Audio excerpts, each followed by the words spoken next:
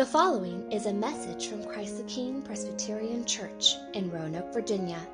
For more information about the ministry of Christ the King, please visit us at ctkroanoke.org.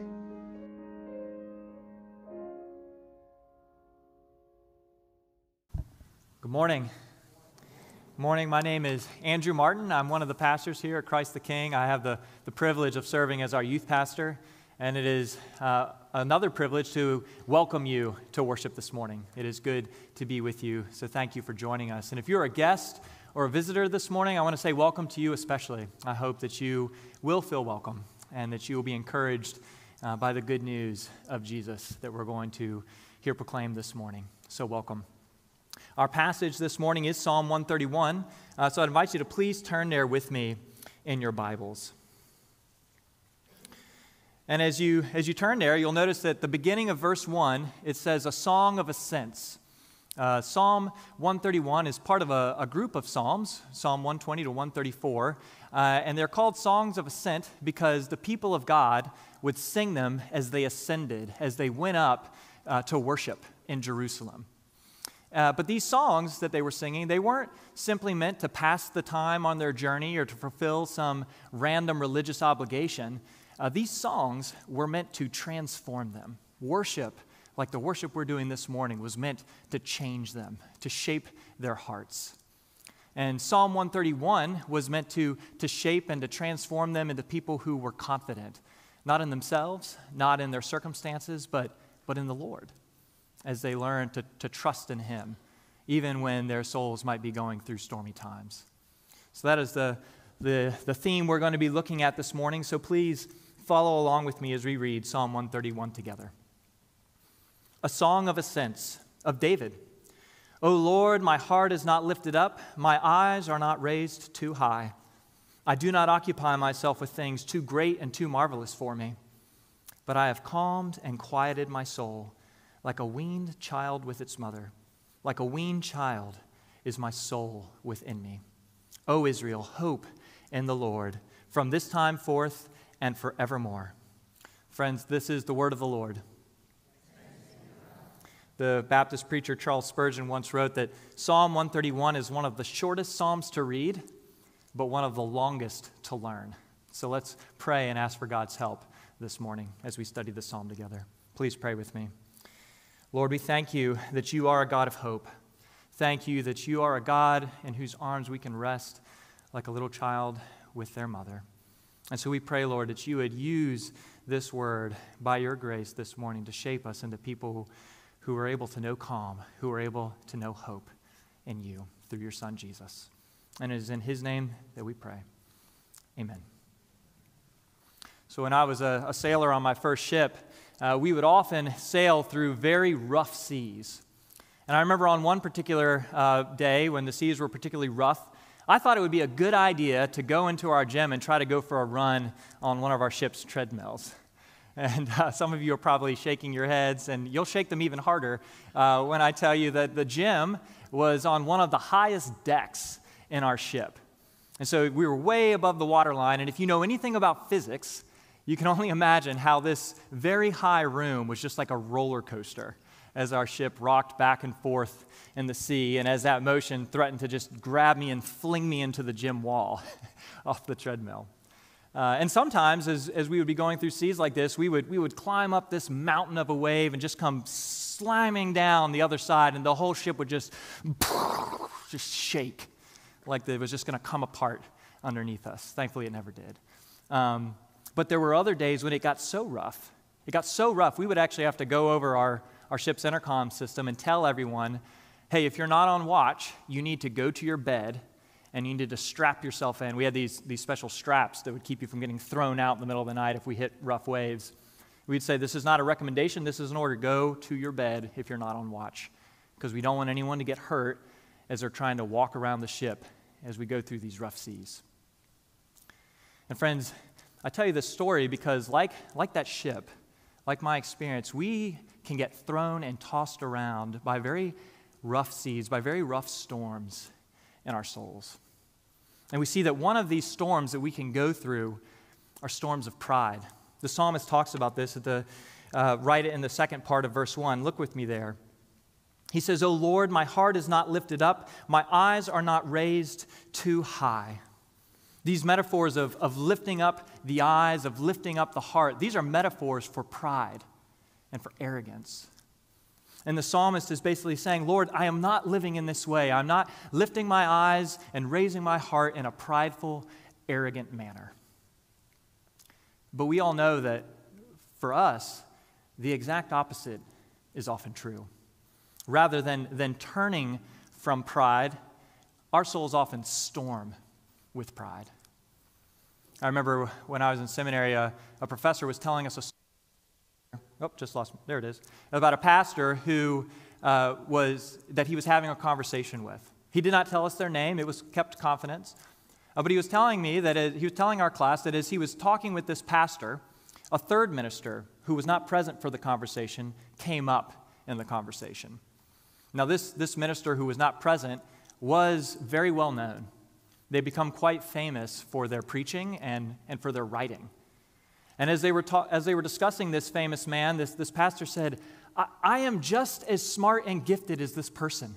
I do not understand why I am not as famous as they are. And as the story was told to us, it was very clear that this dear brother was going through a storm. They were going through a storm, and part of what was contributing to that was pride. Pride that seeks to exalt ourselves, that seeks to glorify ourselves over and above other people, as we seek not their good, as we seek not the Lord's glory, but as we seek our own glory. And the truth is, this is something that we all wrestle with, but unfortunately, some of us may not take it very seriously. We might think that, like this conversation, hey, pride it's not nice, but it's a hidden thing, it's private, it's not going to hurt anybody. At least that's how I've thought about pride. That's how I've experienced pride in my own life. In St. Louis at the same time, when I was in this class, I was also later on seeing a counselor for various storms in my own life that we were trying to sort through. And as I was in a session one afternoon, I sat down with my counselor, and they looked at me and they said, you know, Andrew, I think one of the storms you're going through is a storm of pride. I think you're wrestling with pride. And I remember when I heard these words, my soul actually made kind of a sigh of relief, like, oh, thank goodness, it's only pride. I thought you were going to tell me I was a monster. But then I went home, and I was reading C.S. Lewis. And C.S. Lewis talked about how pride is one of the darkest storms our souls can go through. And reading those words sobered me. And as I was even preparing this sermon, I was looking through Scripture. What does Scripture have to say about pride? And it sobered me even more. As we look at Scripture, we read in Proverbs 8, verse 13, where it tells us that the Lord, He hates pride. He hates arrogance. Proverbs 16:18 tells us that pride goes before destruction. And in Jeremiah, the prophet, in chapter 13, says that he will weep.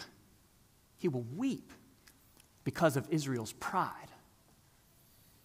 And then our Savior Jesus himself tells us in Mark chapter 7, Jesus tells us that pride is an evil thing that defiles us.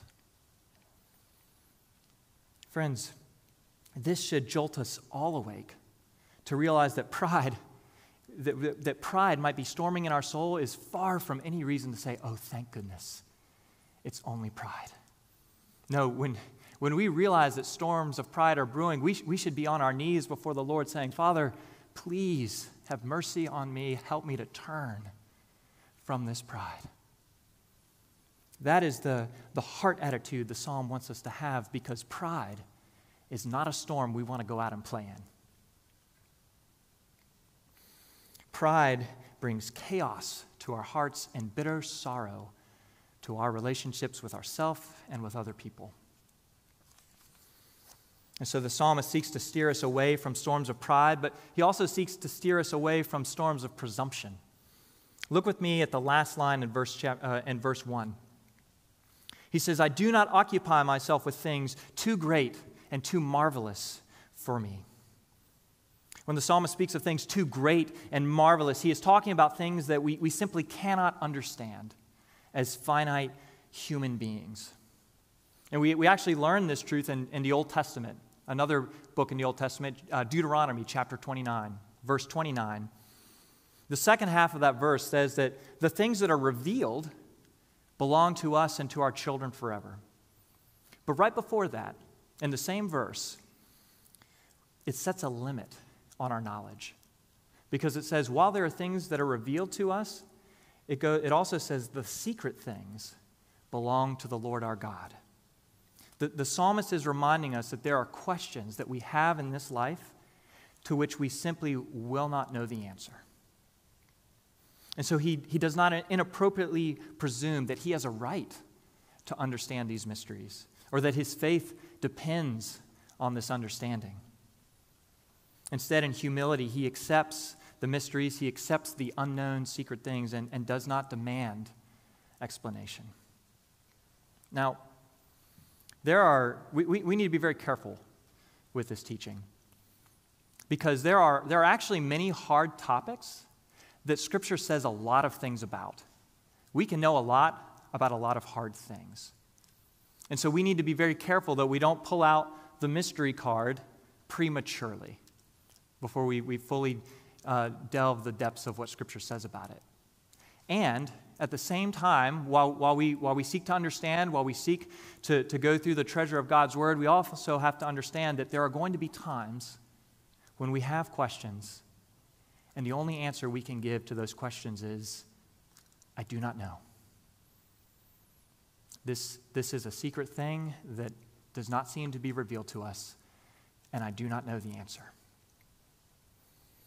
And at those points, it can be very easy for us to steer away from trusting the Lord with these unknown things.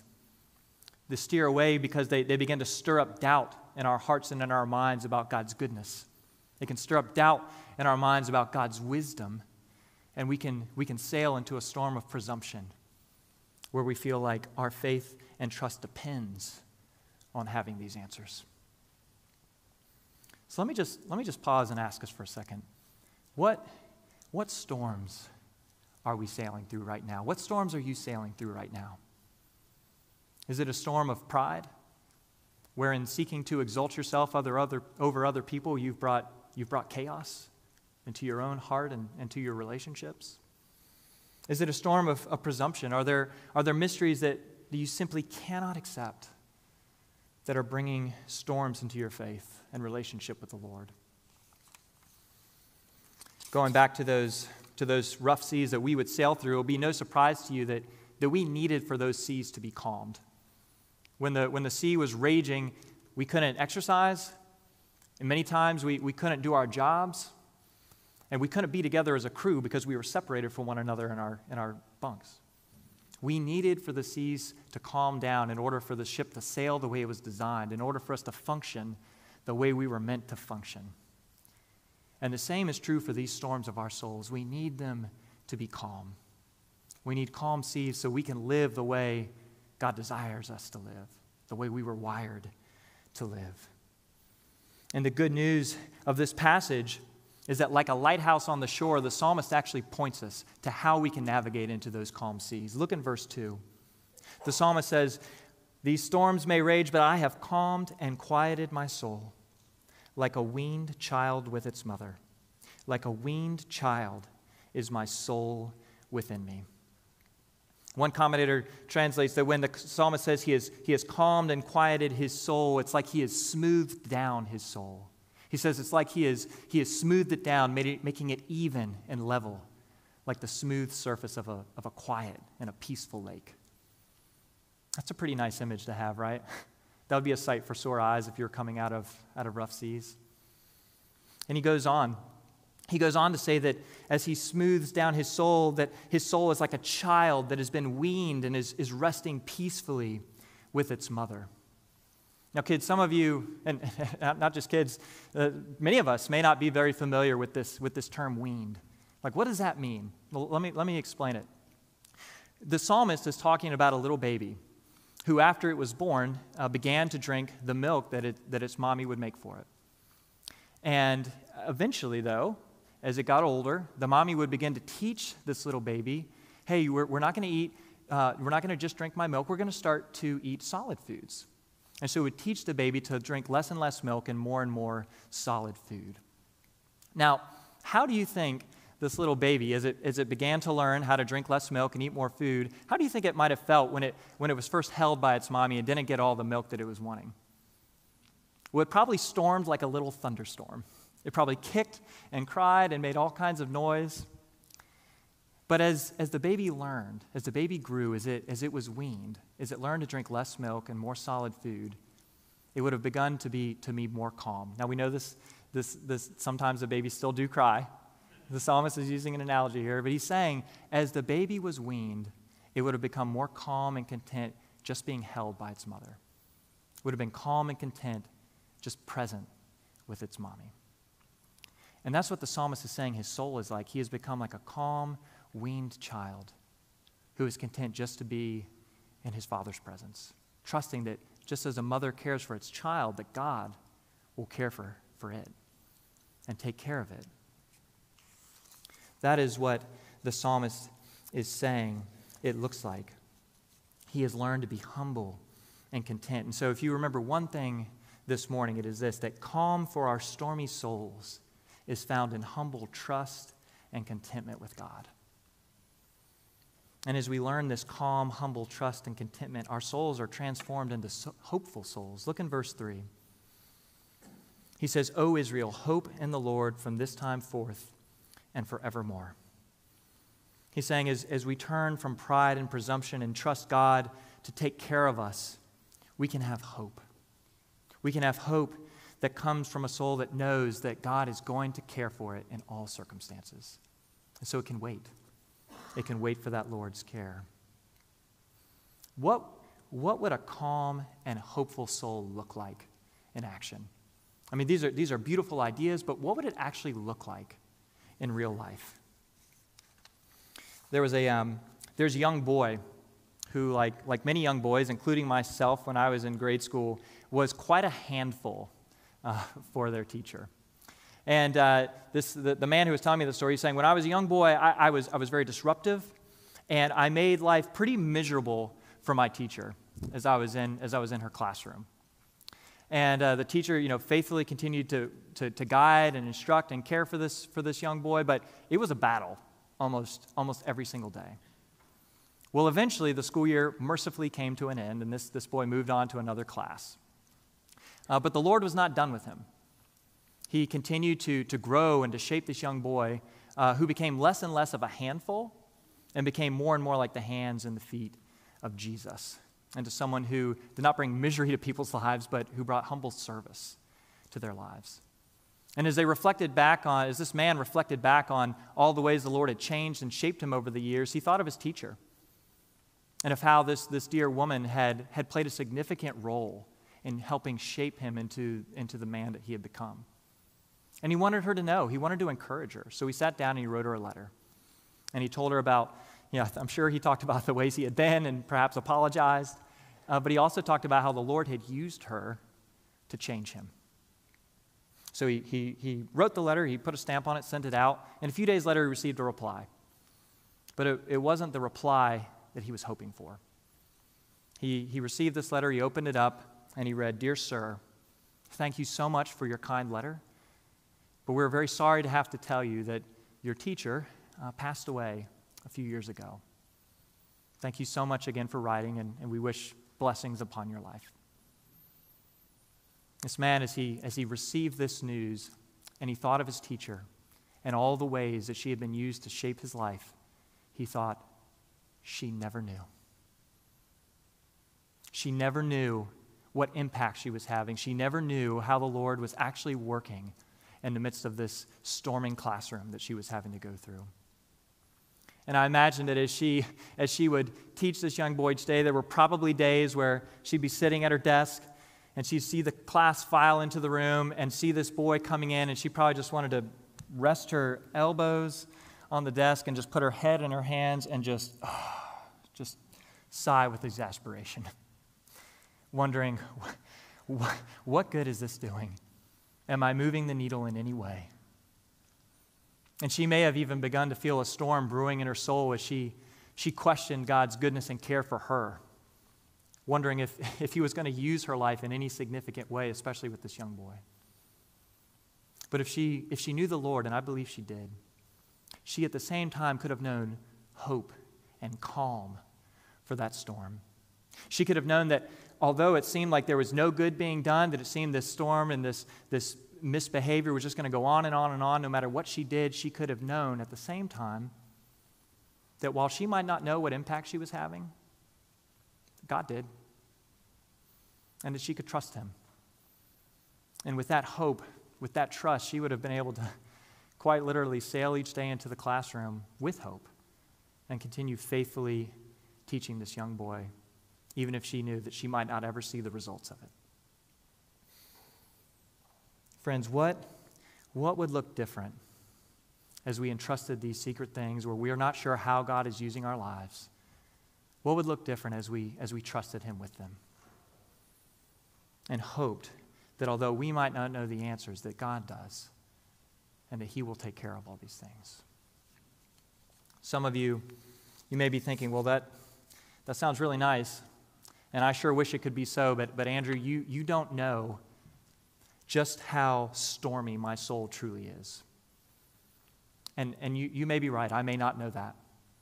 And I may not know what kind of storms you're going through, but I do know this, that many times the storms our souls go through are caused by deep pain.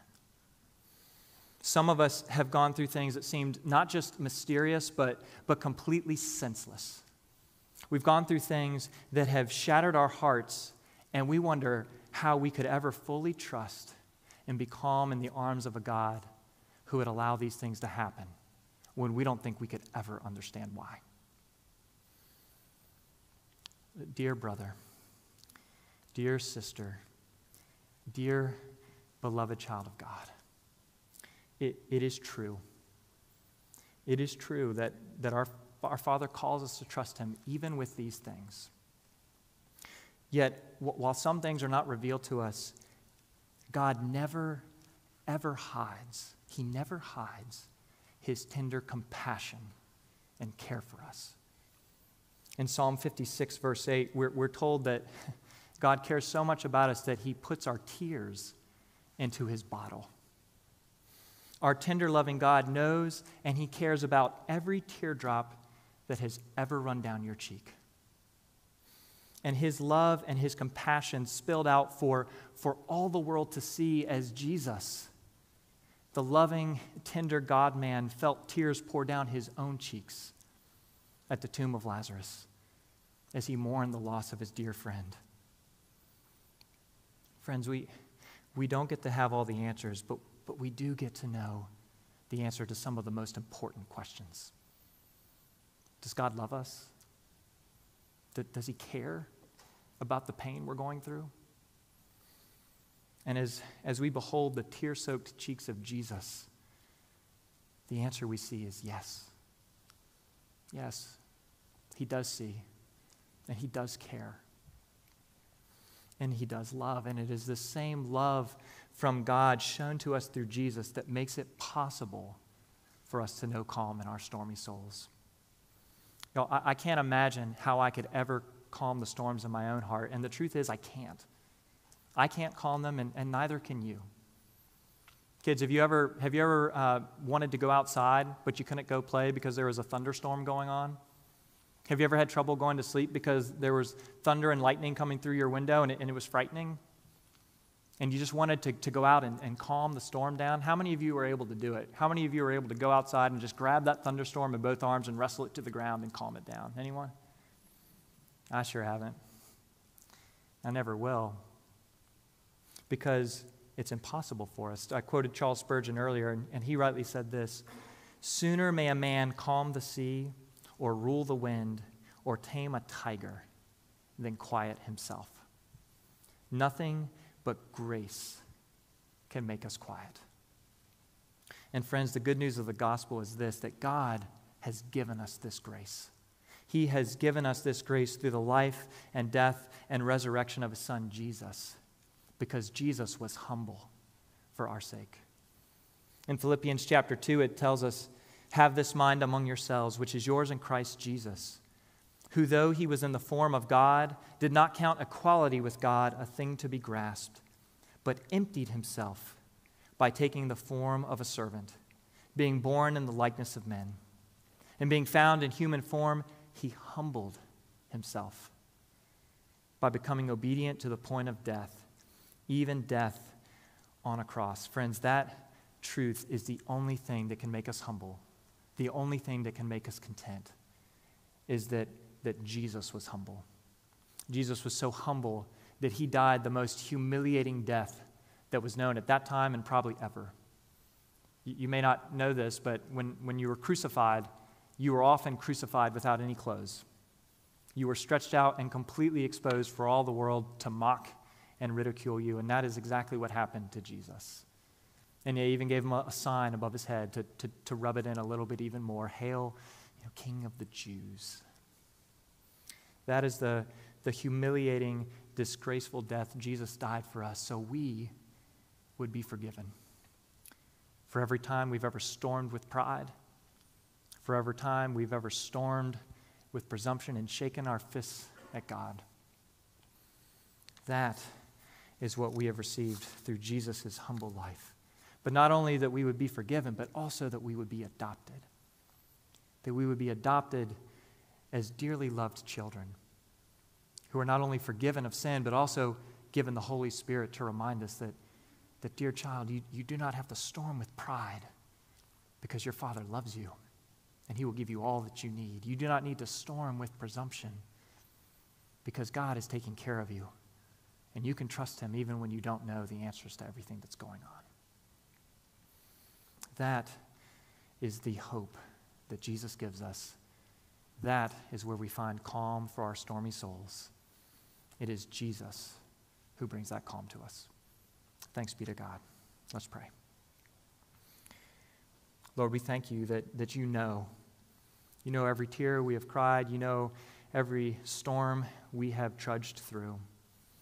And yet you do not leave us alone, Lord, to be tossed about. You, through your Son, Jesus, you come to us and with mercy and grace offer us calm, offer us hope, offer us peace, as you invite us to trust you as a good and loving Father who will take care of us, no matter what.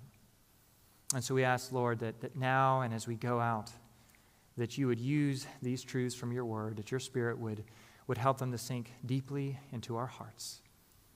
That just as those who sang these years ago, going up to Jerusalem to worship, were transformed, that we too would be transformed into people who can have trust and confidence and calm in your arms. It's in Jesus' name we pray. Amen.